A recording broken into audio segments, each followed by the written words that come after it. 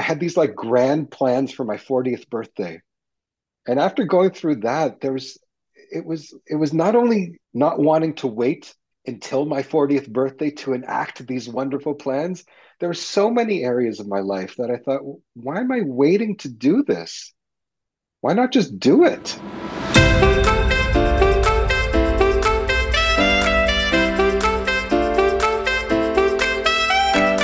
Welcome to the Empower From Within podcast, presented to you by Trésor. I'm your host, Jessica West, founder of Trésor, creative entrepreneur, and author.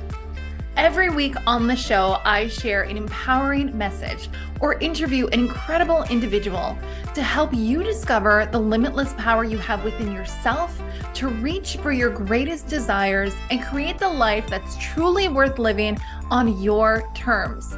Self-empowerment begins now. Hello and welcome back to the podcast. Today I'm speaking with Ari Shapero. He's a registered social worker who brings almost 20 years of experience to his private psychotherapy practice called In Tune Counseling. He's been an international guest panelist and presenter at many workshops and conferences, and he's written a number of articles and blog posts bringing a down-to-earth and relatable approach to the field of mental health. He also hosts the podcast, Who's Your Therapist?, which is available on Spotify, Apple Podcasts, and most other podcast platforms. In 2015, he experienced a brain injury, which, in spite of its ongoing challenges, continues to fuel his passion to help others navigate their healing journeys, particularly around the aspects of grief, loss, and identity. Ari and I actually met because of our shared experience with brain injury, and we've written an article together that shares practical tools to help others in navigating their own healing journey. The article is in its final stages before release right now, so keep an eye out for it, and I'll be sharing more details about it with you soon. In his spare time, Ari is a musician and composer, and he can be found performing improv comedy around the GTA. He's really such a great all-around person, and I'm so excited for you to hear from him firsthand. So without any further ado, here's Ari. Hello, Ari, and welcome to the Empower From Within podcast. I'm so happy to have you here today and really so excited for our conversation to hear your point of view and your expertise, both being a brain injury survivor, but also as your position being a social worker and clinical therapist. I think you're going to have so much value to share with all of us. But before we get into it, as I like to start every single podcast, can you share your story with us? And maybe what got you interested in pursuing a career in social work? Yeah, thank you. Well, it's great to be on your show, and yeah, happy to do it. Uh, when I think about that question, the what first comes to my mind is I go back to high school, and I have this kind of fuzzy recollection. It's a recollection. You know how over time sometimes the memory like details get a little blurry, and then you think that's actually what happened, but it wasn't. But Right, I, exactly. I think it's pretty close. I have this memory of me um, standing outside the front of the school, the way people would, and people would just kind of congregate and talk. And I might have been 16 or 17, standing out there like smoking a cigarette, and people would just be coming up to me to tell me their problems. Wow. And it started with, people I knew, and then it became also to include people that I knew but not as well. And then eventually there would be like this small kind of like cluster of people around me. Some of them I didn't know at all, but I what I can only surmise was a bit of a reputation as like a guy that you can talk to about stuff that's going on in your life. And it would just be completely informal like that. Um, which I really liked. It was good. I much preferred that reputation. I think I was starting to get a bit of a reputation like prior to that in my high school career as like the guy that like didn't go to classes and like forged, signatures to like get out of doing things. So this was a much better reputation to have. Also, at that point in my life, I had been to a social worker, right? Or I'd been to a therapist myself a number of times. So I knew what it was. So at that point, when you're getting close to thinking about, okay, what do I want to do post high school? I was equipped with the frame of reference to know what the profession was and what it was called, and also an inkling that I could actually be good at this and that I enjoyed it, which thank goodness I found that out because otherwise, I have this background in music, but it scared the crap out of me at the thought of having to do that for a living and then kind of sucking all the joy out of it. So it was like, oh, great. Well, I already know I like this. So yeah, I'm going to do this. It's like your natural born talent. It just kind of showed up for you. That's amazing. And to be Well, able to really, you go ahead. no, I didn't mean to cut you off. Yeah, it's one of those things. And as I've gotten older and as I've come to understand myself more and appreciate certain qualities, um, I can see um, why I kind of slide into this role, into this job fairly easily. Mm-hmm. Yeah. Well, I think Yeah, at 17 to be able to really recognize that too, and already starting to see that, like, hey, a lot of people are approaching me to help them. I mean, that's such a great awareness and really jumped you into something that you were naturally good at. And you're just kind of yeah, following that calling.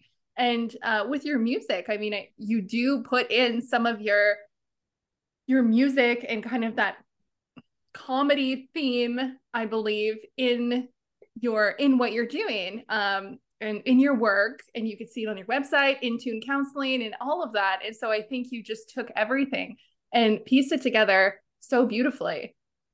well, thank you. Well, yeah, definitely for some of these endeavors like the podcast that I would host, still do kind of. And then yeah, this promo video that I made for my counseling services, it gave me the opportunity to like get to write the music that I wanted to use for it and then arrange it and record it and produce it. And so it's kind of fun where these, opportunities for these worlds to collide a little bit. Yeah, And definitely. and definitely humor and I get to use that a lot in sessions, not as much with the music part, but in just kind of improving stories. That's one of my favorite things to do with kids is kind of writing these improv stories that I get to document. And they're insane. They make no sense, and yet they're so wonderful and so filled with like relatable aspects that can become a really cool and like easy way in to talk about some things that are going on in people's lives. Especially right Mm-hmm. when you get to talk about it initially from like a third person point of view, like, oh, this is what the character is going through, not me. Right, right. Yeah, absolutely. And it allows you to disassociate with whatever is going on, whether it be symptoms or pain that you're feeling, by putting that as like another little character and let's make a story about this person. It really allows you to look at what is happening in your experience. And I think that helps probably cope and overcome that much better. And I think there's a way of, when you approach people with humor, it brings instant comfort to people.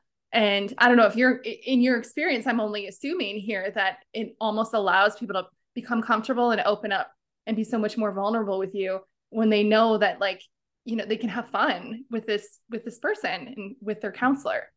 hmm Well, there's I forget how I worded it now. I put this in an article that I published on my website, but it was about the use of humor in therapy. And one of, the I wouldn't say my mentor because I don't know him on a personal level that well, but a fellow that I really look up to as a therapist.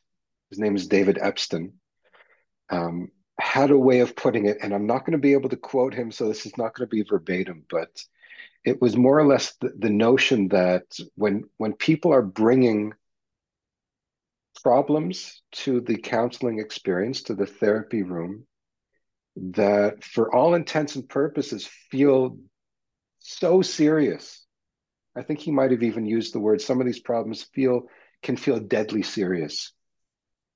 Um, and I can't remember exactly how he put it, but the notion was if we, on the other end, show up and meet this deadly serious problem with only a level of seriousness, are we not just then compounding the weight and compounding the level of severity versus it is it not maybe considered a bit of a an antidote to countering some of the heaviness of the problem to meet it with a different kind of language or with a different kind of lens.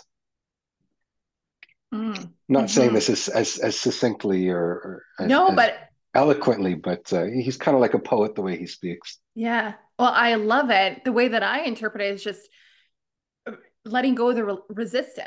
When you approach something with that amount of seriousness, you have a lot of resistance to it, and you can't let go of anything when you're holding that amount of resistance. So if you look at it a little more lightheartedly, add some humor, and you add kind of that flow, you allow it to like detach from your experience a little better. We can't do Mm, anything when we're in a state of resistance. We're kind of just stuck there. So yes, yeah, I I can love that. relate. By the way, Jessica, you asked me how I found my way to this profession.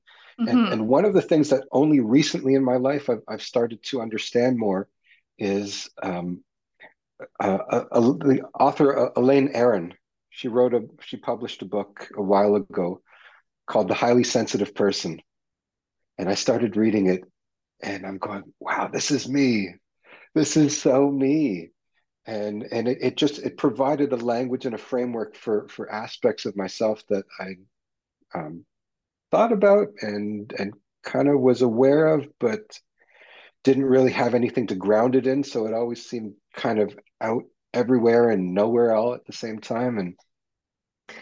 And some of the things I most relate to it were this notion that some people's I think it's the nervous system is just it's dialed in to such a frequency that we're often experiencing things with our senses much more acutely than the average person. And what is more, I've always noticed this that I have this. I'm also usually very dialed into people's emotion and emotional energy that can resonate. And I don't mean to make this seem like it's not a supernatural thing. It's Mm-hmm. like I can't really explain it that well, other than there's some days I'll finish work, come downstairs to the living room and sit down beside my partner and just get like hit by this wave of like sensation or feeling. And I'll just go, hey, I'm starting to feel like this right now. Is there any chance this is what you're going through? And it's like, yes, that's that's exactly what I'm sitting here feeling. And so I think some of those things, and especially early on, as I was figuring out this profession and my path towards this profession, it just helped me to be more empathetic and more dialed into what people are feeling and experiencing. And I think that there's a good reason why I'm in this profession. Absolutely. That is so beautiful. And yeah, I mean, I say on the podcast all the time too, everything is energy. And I love that Mhm. you shared that experience with us because I would really love to be able to normalize this talk that like, yes, it's real and we can tap into that energy. And there's so much that we pick up on an energetic level that we're not actually consciously aware of. And Right. I think you sharing that book and sharing that, you're starting to piece it together and see like, wow, yes, this really was a great career for me. And it really, to me, it stresses the point that the learning never stops. And there's always something more to discover about yourself. And we're never going to get to a point where like, done deal, packaged it up, like I'm finished. Like there's always more learning to do. And that just makes it so beautiful. And we're Mhm. always going to be discovering more about ourselves. I'm Absolutely. wondering if you can share with us your experience with your brain injury. And maybe can you share with us, do you feel that it has helped you in your profession? Yeah, I want to think about that last part of the question. Has it helped me in my profession? Maybe. I don't know. I think it certainly helped me to be able to relate more to a segment of the population that is often can be very misunderstood and very isolated because there's not a lot of people that share that lived experience. So I love that I can do that. Mhm. Um, Sorry, what was the first part of your question? I'm Yeah, maybe focusing on the last part a lot, but no problem. Yeah, maybe if you could just share with us and all the listeners, like what exactly had happened and what was that experience like for you? so yeah, no problem. So I'll try to tell this succinctly. I've gotten to talk about it a number of times, so I'll do my best. It's been a while though. So um, I was in Japan on vacation when things went sideways, and up until that point, for a few weeks, I was having some headaches, um, but couldn't quite put my finger on what was going on. Um, I knew something was up, and the details of this are not as important. But several months prior to going to Japan, I knew that there was some sort of mass in my brain that had been detected on a scan. And after many consultations, it was deemed that although nobody knew for certain what it was, likely in its own time it would just go away and it would just reassimilate and nothing to be concerned with. And I happened to leave one of these consultations, thankfully, as I was half out the door asking, so what happens if it doesn't get better? What happens if it gets worse? And they said, well, you'll know it gets worse because you won't be able to walk anymore.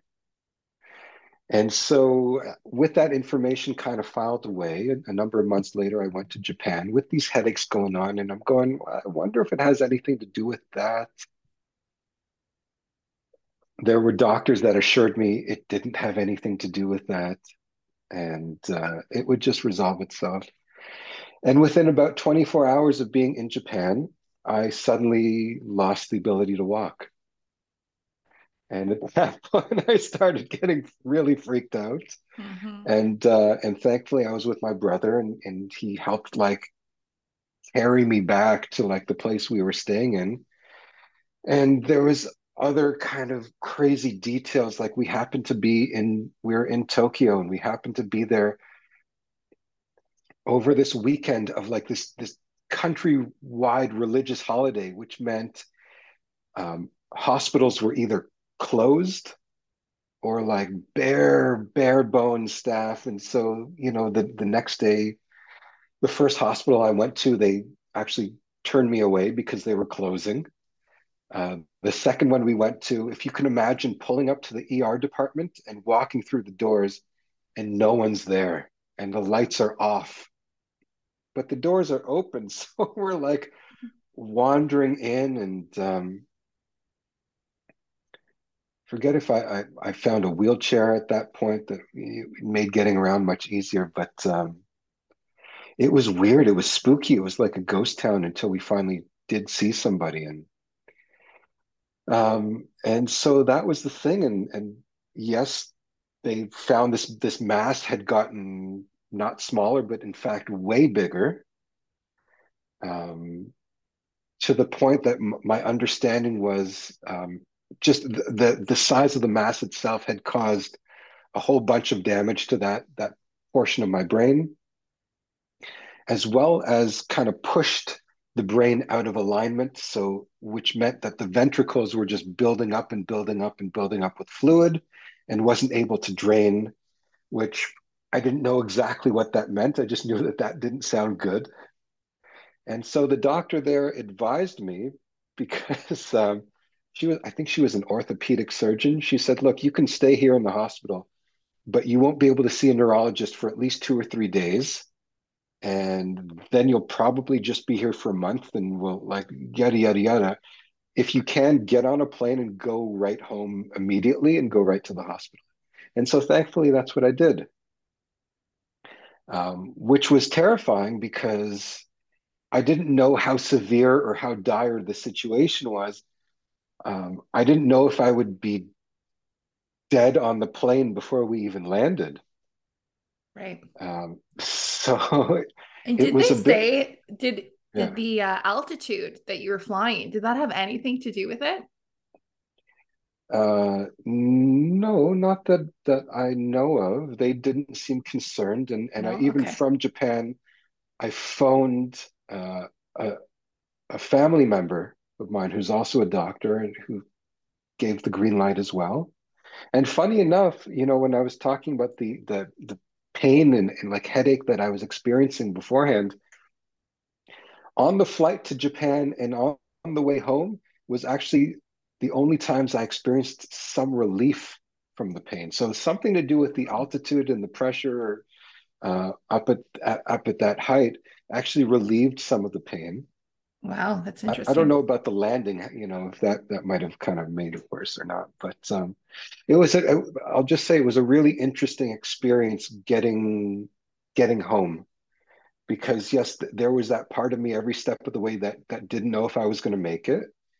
And what I noticed about that, prior to that, I'd heard people talk about going into survival mode or being in survival mode. I didn't quite know what that meant. And the way I experienced it was um, there's just a set of protocol and steps that need to be taken in order to get home. And what I noticed as a very sensitive, tuned in guy, I was not experiencing any emotion. There was no fear, there was no nervousness, there was the reality that like, yes, this could go really bad, but it was an interesting opportunity to experience how in that situation, emotion, I think, would have just hindered it. And it would have hindered my successfulness of getting from point A to point B. And so there was literally no emotion. It was just like pragmatism. And this is what needs to happen, and this is what we're going to do. And okay. And it was only once we landed safely and I was being wheeled down, like, the ramp in the airport. And my sister was there to meet us, and she kind of came up the ramp towards me and started crying. That my first thought was like, oh, do I look that bad? But then it was like, then I guess it felt safe enough for the emotion to come back online. And so she was crying, I started crying, and we, off we went to the hospital. Wow. Yeah. That's I don't even have the words to say. Like that just sounds so incredibly emotional, even though you didn't have those emotions during that time. It's fascinating how it Hmm. happened that way. Um, that's just incredible. So can you tell us what happened next? So, oh, and there's fun parts of the trip back home too. Like, am I even going to be allowed on the plane? I didn't know. So in my mind, I was like, I got to fake that everything's okay. Mm. And so, like the night before, because I couldn't walk. So like my brother basically like took me into the washroom, draped me over the side of a tub and just like hosed me down. So at least when we went to the airport, I could present to someone who was like clean and put together. Mm-hmm. And we went through security in a wheelchair, and thankfully they just treated me like someone who naturally would have always been in a wheelchair. And so it was like, whew, we got through that part. Mm-hmm. But yeah, so got home, got to the hospital, got into surgery probably a couple days later. My understanding was there were people coming in through Emerge that were in even more dire a situation than I was. So I got bumped a Okay. couple times. But eventually, I went in under the knife, and everything was a success. And here's like my level of naivety. I was thinking, oh, so now everything's just going to go back to normal, Hmm. and that certainly wasn't the case. I got home, and I think I had someone with me. I was so fortunate that so many of my friends and family members were able to support me in this way. But for the first month, I had someone with me 24/7 because yeah, I needed help, feeding myself. I needed help bathing myself, and eventually these things came back online. But yeah, this is going to sound crazy, but it was exciting. Mm. It was exciting because much like you talked about in your first podcast episode, as much as it was like crazy what was going on, there was a part of me that was just calm and knew that everything was going to be okay, even Hmm. if even if it didn't ever get back on, track, or even if things didn't get back to a place that resembled how life was before. It was just I knew it was going to be okay. It was never going to stay exactly like this. And even if it didn't go exactly the way it used to, it was still going to be fine. And so that really, I don't know, that allowed me to just approach everything that was going on with like this attitude of this part of the recovery is kind of like a once in a lifetime experience. So let me kind of just lean into this. And there was something kind of lovely about it. There was something lovely about, you know, grabbing my walker that I eventually used to get around, and, going out into the parking lot of my condo, and, making it maybe like 15 steps, and then having to sit down and then go back home, and then I'd be like exhausted and like sleep for the rest of the day. But even just something about that was like fun and beautiful and exciting, and Hmm. you're nodding your Yeah, head a lot. I am. Yeah, because it's like exactly like my thought too of like, this one experience, it's never going to come around again. So like, can I Mhm. relish, take in as much as I can from this one experience? Um, and then you get to a point where, even just you talking about going out with your walker for a little bit. I remember there was one time when um, I was trying to see if I was able to walk around in my crutches.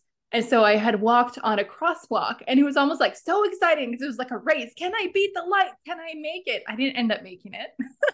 So they told me don't cross the streets for a little bit, but it was still so exciting. And then he was like, okay, I'm going to work harder and then I'll be able to get it next time. And so it was kind of like embracing it as something almost fun, but like it's not Mhm. fun, but still fun in the sense of like, I'm never going to experience this again. And knowing that everything is going to be okay.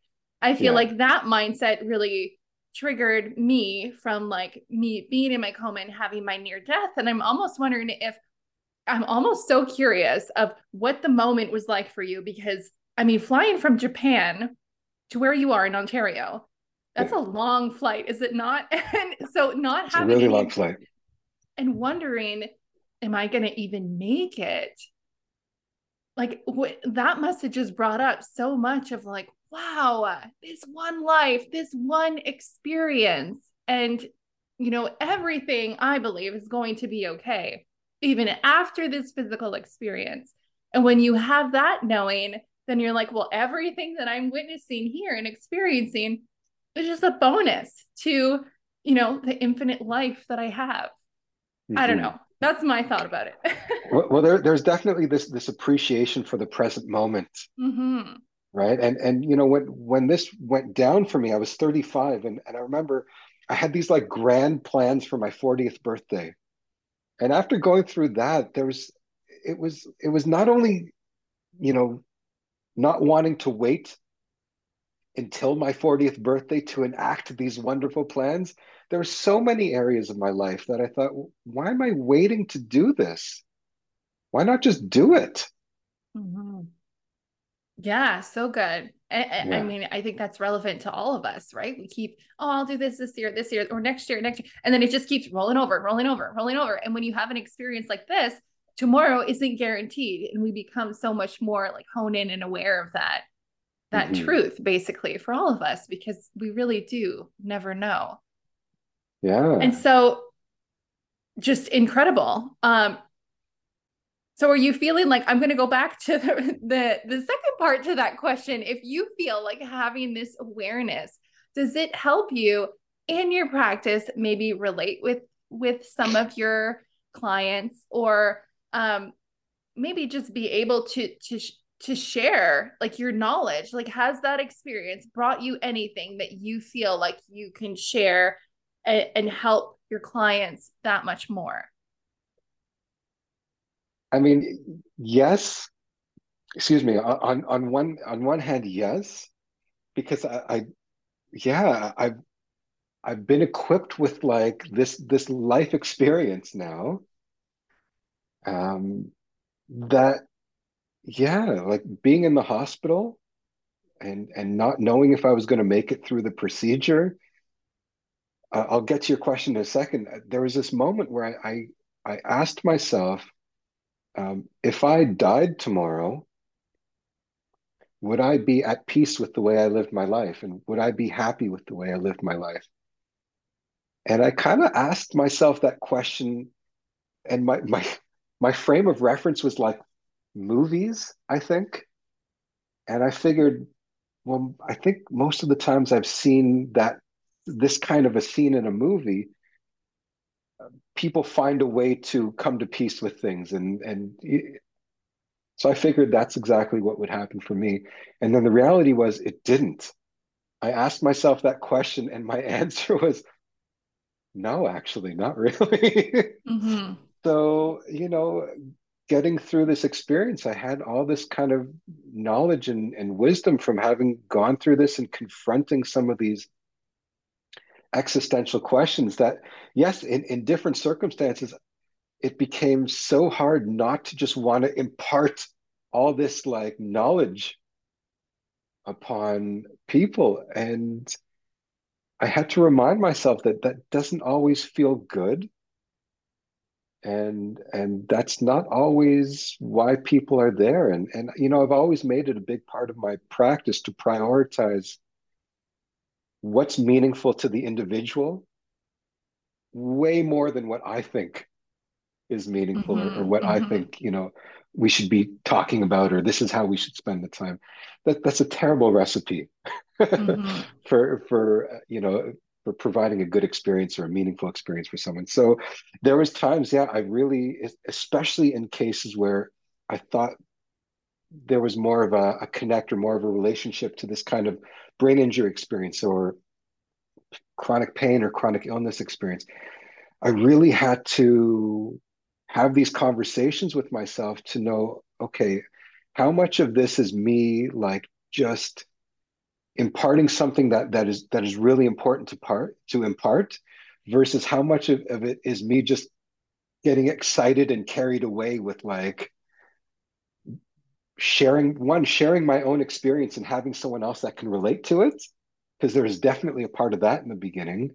And how much of this am I just kind of like overstepping these kind of, intruding a little bit. So yeah, it's kind of a mixed bag, my answer to your question. It Mm-hmm. definitely Mm-hmm. gave me this frame of reference. Mm-hmm. Yeah, and you're bringing up amazing and excellent points too, because I can relate in feeling so excited with like this new profound knowledge that we feel we have acquired, and oh my God, you just want to share it with everybody. But there is definitely a way to do it, and like you said, not everybody is there. That's not everybody's challenge. That's not their frame of mind. That's not their way of thinking, and that's not what they need to hear.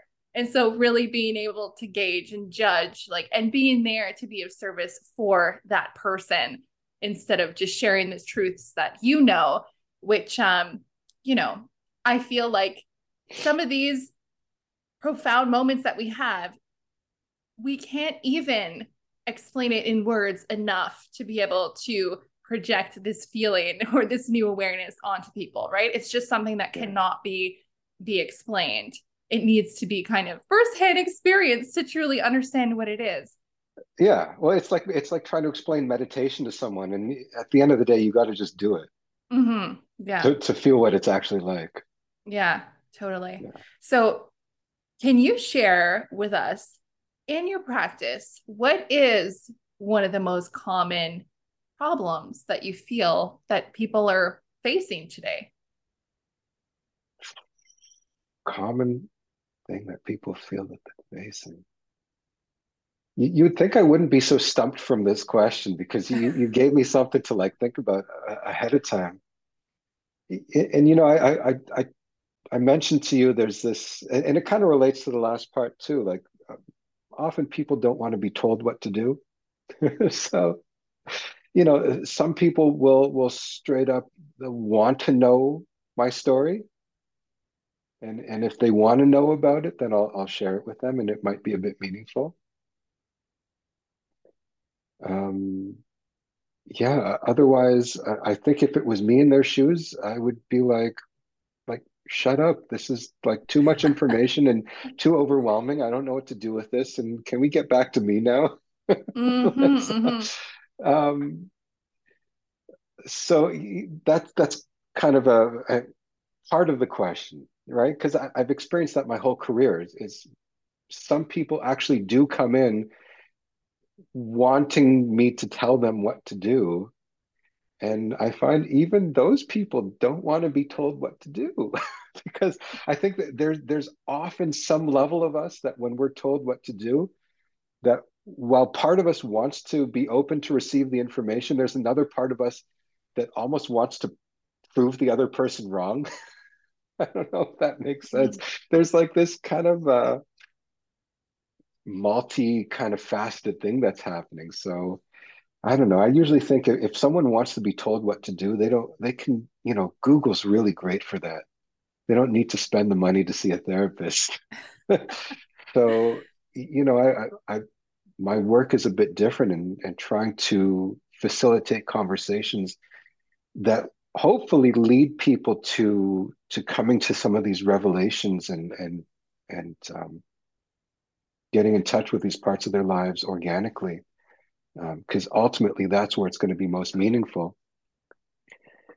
The other part I thought of answering your question by saying is, um, it made me think of this resource that I developed, and you can bleep this out if it's too vulgar, but it's something that I called the Asshole Project, and it's a very tongue-in-cheek. It's a 10-step guide on how to be an asshole to yourself. Okay. And I was looking it over last night because it made me think of it as I was thinking about this question. And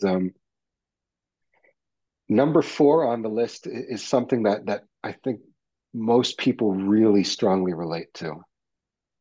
And I can read you what number four is if you'd like. Yeah, if you can, please. I'm Yeah. curious. So of this 10-step guide of how to be an asshole to yourself. So number four is whatever you're experiencing, whether it's stress, anxiety, depression, think about how you shouldn't be feeling this way and then obsess over the fact that you are. Mm, And I think this is one of the biggest things that people relate to and experience.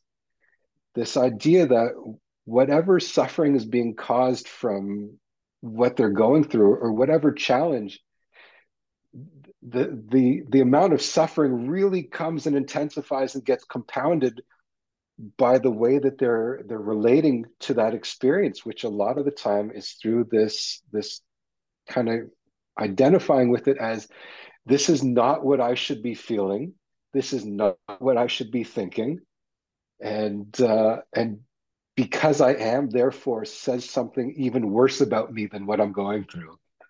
And I think that's a big thing that I see a lot with people. Hmm. Heck, I got to be mindful not to do it in my personal life. Right. Yeah, I feel like this relates back to what we were talking about earlier and resistance. Having the Yes. resistance to, what you think you should be and what you're doing. And again, the resistance, you're in a space that nothing could happen. Like you're just there and you're not allowing. Uh, Yeah. Super powerful. So, where can people find this article? It's actually it's not online. It's not anywhere. Okay. It's just it's a resource that I have. I can maybe I was thinking of maybe making it accessible for people. Up until this point, it's just been a resource that I have that I give to my clients if it seems appropriate. Okay. But yeah, it might be something that could be nice to have available for people. You know, you mentioned humor at the beginning. This was definitely something that was birthed out of humor and a bit of like contempt for like authority. You know, there's certain parts of me that like I'm a big rule follower, and then there's definitely this other part of me that has this contempt for like authoritative ways of doing things or like just kind of these trendy, like mindless ways of doing things. That there's a part of me that always wants to go contrary to that, which I think is great as a therapist. It means that I get to take a stance with people where I'm not locked into this persona of being the expert, which is usually crap. It's usually a crappy position for therapists to be in. Um, and that's been researched and documented, right? This the Mm-hmm. I think the name of the study that was published it's called "Love Yourself as a Person, Doubt Yourself as a Therapist," and it's a beautiful study, and I love the name. Anyways, sorry, before I go on into a tangent, so this resource that I developed came totally out of just seeing on social media, just post after post after post from all these different therapists wanting to generate content on their social media platform. That was just like inspirational message after inspirational message. And I would just see this, and my at one point my feed was just bombarded by this, and I would just go like, like, like just it's just there was something about it that just felt like, well, if you're trying to get people to pay attention to you, doing the same thing that everyone else is doing is not the way to do it. And Mm-hmm. so one day I just kind of had enough, and it was just kind of like part indignation and part comedy that I just kind of took a whole list of these like generic inspirational like phrases and quotes that these therapists were posting. And I just decided to like write the opposite of it. So, what would be like the negative way of saying this? And so Right. that's where I birthed the how to be an asshole to yourself. That's so good. And it's a different way of talking to people. And I think, I mean, we know kind of those key words like get people's attention. So that's Hmm. great. And it's witty. I think people could really relate to it. And you have a few articles on your website too. I think the last one was, what is it? 3 ways to get depressed or something like that. Well, yeah, the most recent one is actually very similar. It's how to get PTSD in 12 easy steps. Okay. Yeah, that's the Yeah. one. Hmm. So good. So I'm wondering, let's go back to the number 4 that you were just explaining about. Okay. And what are ways that people could, start doing today to start maybe liberating themselves from that? Right. What was number four again? Oh yeah. Whatever you're experiencing, whether it's stress, anxiety, depression, think about how you shouldn't be feeling that way and then obsess over the fact that you are. You know, who was it that told this story? Trying to think who it was. There was this a celebrity that told this story, and it was a story on a movie set And Jeff Bridges, the actor, was talking about anxiety. And he said, in only the way that he can do it, the way that he speaks is so iconic, that, anxiety is your friend, man. Like, you just gotta like buddy up to it. You gotta just like put your arm around it and bring it in close and just buddy up to it. And something about those words always stuck with me, um, because none of these things are our adversary, right? At its most basic level, anxiety is our fear response, and our fear response is there to keep us safe. And depression is oftentimes also our biological way of saying, hey, you need to pay attention to something in your life. So none of these things are inherently weaponized or things that we need to treat as adversaries. And yeah, if we considered a little bit more the relationship and how we're engaging with these things, I think that can really transform our experience of these things as well, and also create space that we can then maneuver, you know, different areas of our life that feel more conducive to how we want to be showing up, right? Another aspect of that is approaching some of these things with curiosity and wonder. It really can take some of the sting out of the, oh my gosh, this is how I'm feeling, when we can go, huh, this is how I'm feeling. Isn't that interesting? That's so good. And I think that's so important to have that understanding that, the symptoms that we have, they're just really trying to let us know about something, let us know about an imbalance, let us know that something's not going right within us. And that it's really not identifying as that, but almost looking at it like you're building a relationship with your body and your body is trying to let you know about something. And then looking at it with curiosity, like, why do I feel this way? What are you trying to tell me? I think that is such an excellent point and so, so good that people could really start doing today if they're feeling something, just having that curiosity and getting that self awareness of, wondering like, what is really going on here? Can I look at this from a bigger picture, from a bird's eye view, or maybe look at myself or my symptom as another character with its own identity? Because it does. It's not us. And I think that's a big problem too, where people take it on. This is me. This is another aspect of me when it's not. We could separate ourselves and release that resistance and let the healing come in that much Yes, quicker. yes. I think I first heard from the Headspace app, not to that I'm advertising here or something, but that's what I started using after my brain injury as a significant um, adjunct to my recovery. And that's where I first heard about that expression that, like, I am not my thoughts or my feelings, which Mm-hmm. is kind of what I was practicing all along, but I'd never heard it put in that way. And Right. yeah, and I think what we're talking about, the relationship that we have with these things that are going on in our lives, it very much applies to brain injury as well. It applies to when our symptoms kind of flare up and manifest, or chronic pain, chronic illness. There can be a tendency, and I say this because I've met people that live this. I've lived it, to when these things start to creep up, to go, oh shoot, this is going to mean X, Y, and Z for me. This is going to be X, Y, and Z for my day, my week. How long is this going to last? Oh my God, I'm never going to get better, or woe is me. I'm saying that it sounds like I'm kind of making light of it. I'm not. It can really get us and get people spiraling.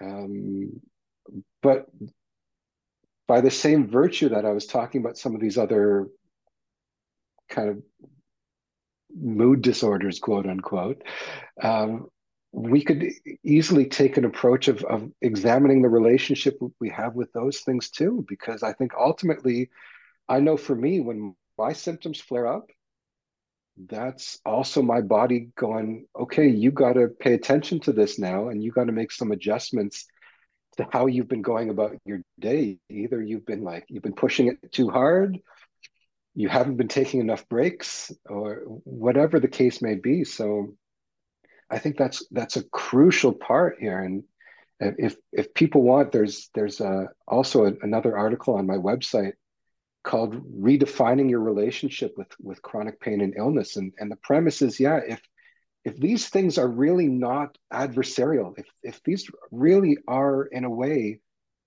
friends to us that are letting us know, they're our barometer of letting us know something's going on that we need to pay attention to. Well, think about it.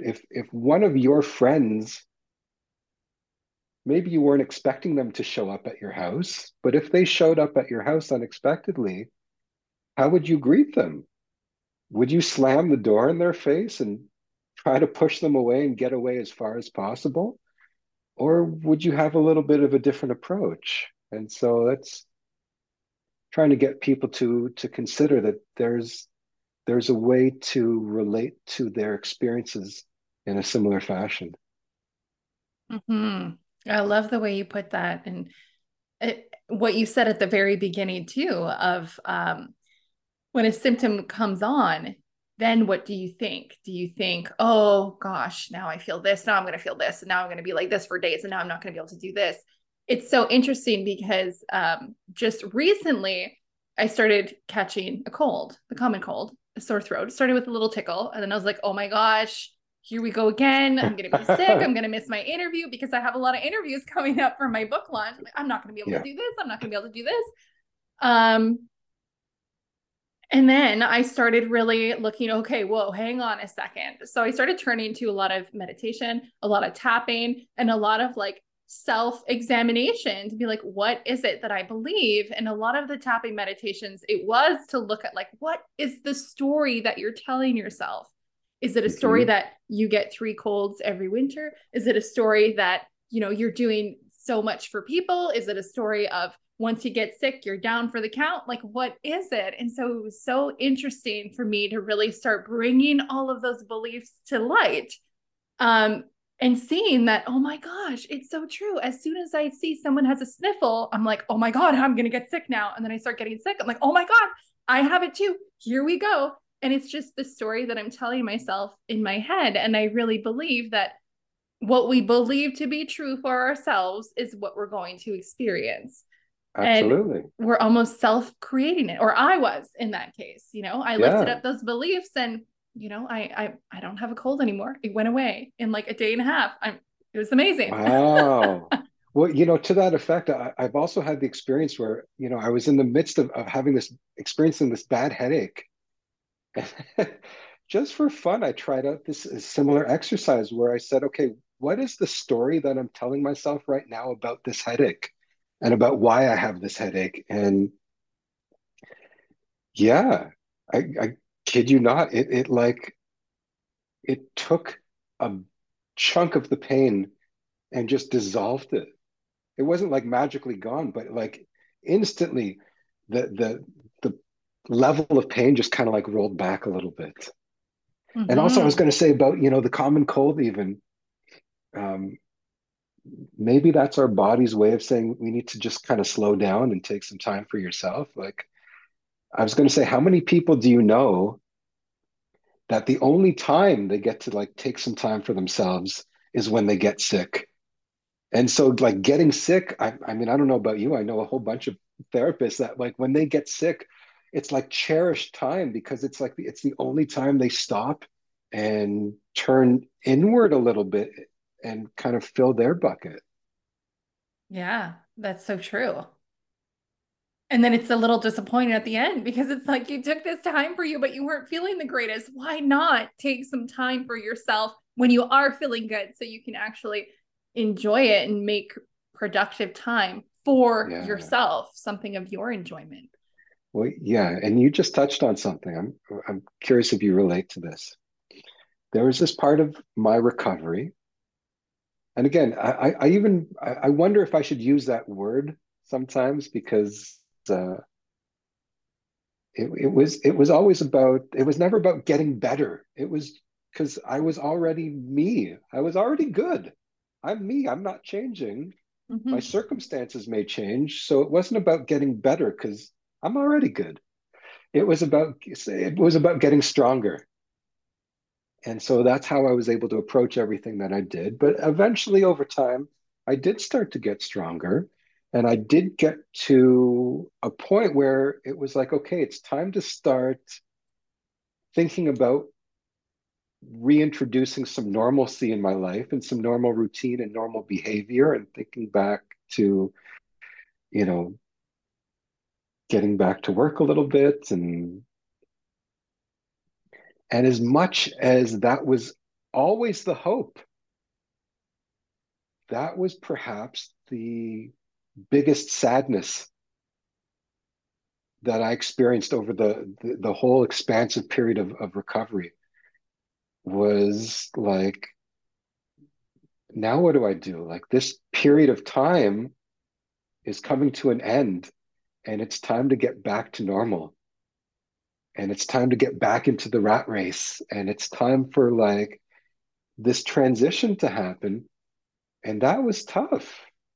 And I think precisely for the reason that we talked about with, someone taking some time for themselves when they get a cold, it was like this period of time where everything slowed down, and priority was just on health and well-being.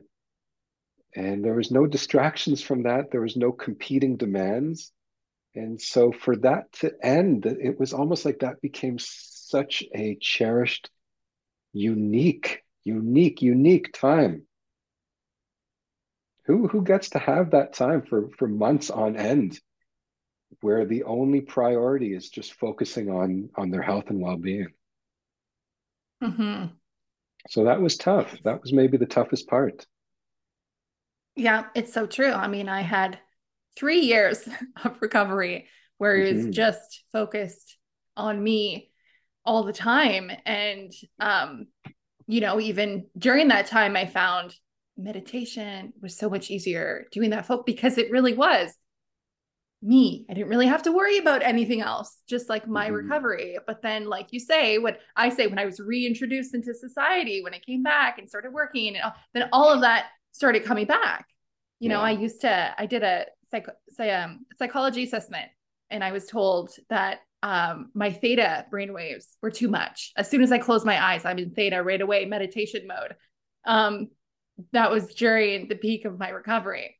It is most definitely not the case right now because I am like beta wave, like turned on, looking at everything, and I got so much going on. And Yeah. so Yeah.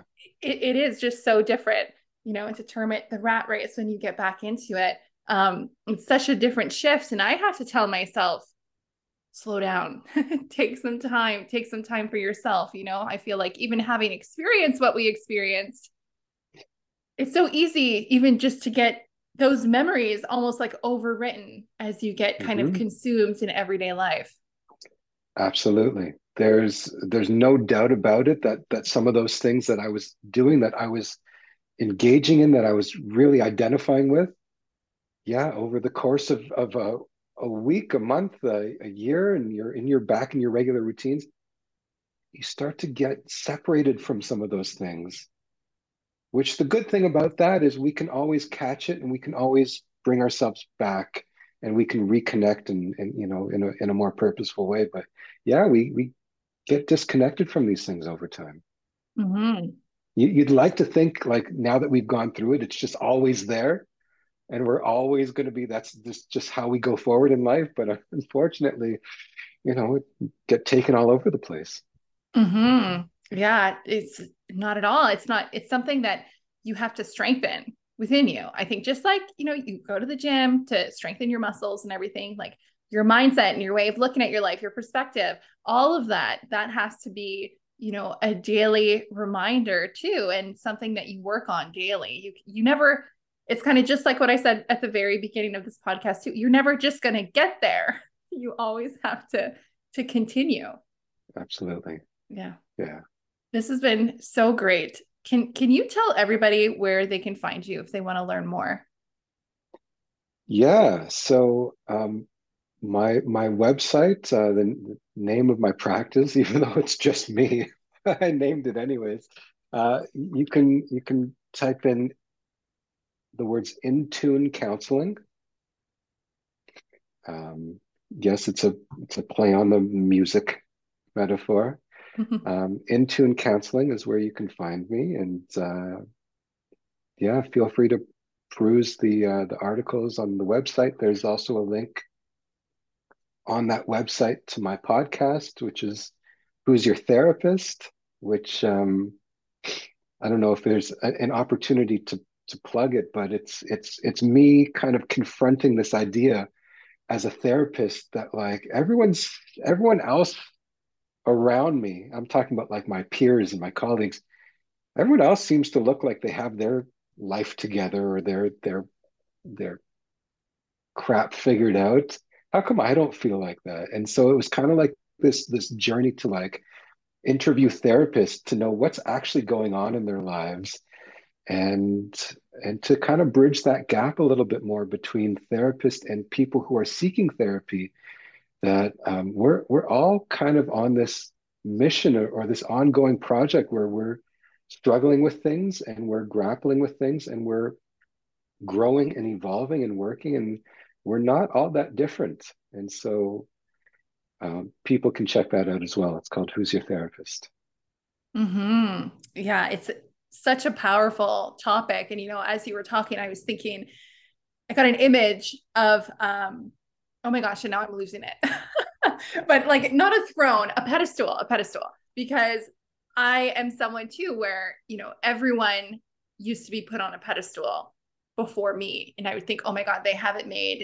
And I think of myself and, my recovery and going, even to see my social worker, oh my gosh, pedestal, like what they're telling me, like I need to apply it to my life because I don't know any better. And, he's like, what can they teach me because I'm at a lesser. And I feel like what you're sharing on your podcast is really humanizing everybody. Like we're all the same. We don't have to put anybody on a pedestal. Like we're all equal and we can all learn from each other. Everybody, has their own unique experiences. Nobody's perfect. So I'm curious, can you tell me how much do you learn from your clients? Like, is it a reciprocity kind of relationship where sometimes the conversations that you have with your clients, you're like, whoa, aha moment, even for me. Mhm. I would say I learn things always, and I'm inspired always by my clients. And I operate very much from the assumption that if I was in their shoes, if I was in their life circumstances, I might not be doing as good a job as they are. And so there's that inherent respect for what they're bringing to the table, and that's how I think of it. There's like, I have my own training. Therapists have their own training and experience, and that's what they bring to the table. But on the other end of that, people who are coming to seek consultation or guidance or counseling, they have this wealth of insider knowledge about themselves and their lives that nobody is more of an expert on. And so it's when you get to blend those two together that there's some real magic that can happen. And yes, I'm always inspired by my clients and the amount of times that we have gotten to some sort of outcome or some sort of like meaningful language or image to sort of ground the next part of the conversation in or to ground sort of what it looks like to move forward in. The amount of times that we get to that place and I go, there's no way I would ever have thought of coming up with that on my own or suggesting that to someone. It's this kind of collaborative storytelling, shared language, shared experience where you get to places that you could never imagine. To me, it's like every conversation I get to have with people, there's an opportunity for magic to happen. And that's part of what sustains me in my job. It's part of what I love about my job. I love that. And it's maintaining that state of wonder, like you were saying, and just expecting that there could be magic anywhere if you're Hmm. open to seeing it and receiving it. Absolutely. Yeah. Well, thank you so Absolutely. much, Ari. This has been, oh my gosh, so much good information filled in here. I love it. Thank you for everything that you shared. I'm also going to be sharing all of your links to your website and the podcast in the show notes. So be sure to check that out. And Wonderful. this has been such a great time with you. Thank you so much for being here. Thank you. I had a great time doing this. That was such a great call. I would love to hear your takeaways and any aha moments you had. If you feel called, please consider leaving a review to let me know all about them. Here are today's self-empowerment takeaways. 1. Laughter is a strong medicine. If you haven't already, can you invite a healthy form of humor into your life? Studies show that laughter releases feel-good chemicals in the brain, helps to relax the body, boosts the immune system, protects the heart, and even burns calories. Humor can also help us cope and provide us with some relief in negative experiences. 2. Give yourself grace. Life's a journey of ups and downs. Allow yourself to feel what you're feeling without getting angry or stressed out because you're not feeling the way you feel you should be feeling.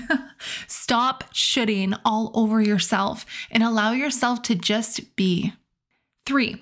Release any resistance. We can't experience a release of anything if we aren't willing to let it go. Instead of resisting something, get curious about it. For example, if you're feeling anxious, well, that's a fear-based response. And instead of resisting the fear, can you recognize that fear is only here as an attempt to keep you safe? 4. Pay attention to the story you're telling yourself. When a symptom comes on, do you send your thoughts on a downward spiral, making you feel even worse? Can you instead get clear on the story you're telling yourself and decide if it's time to make any changes to the narrative? 5. Just do it.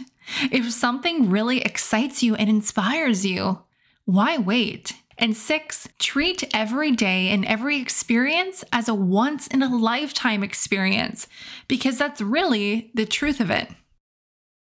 You can find all links in the show notes of this episode.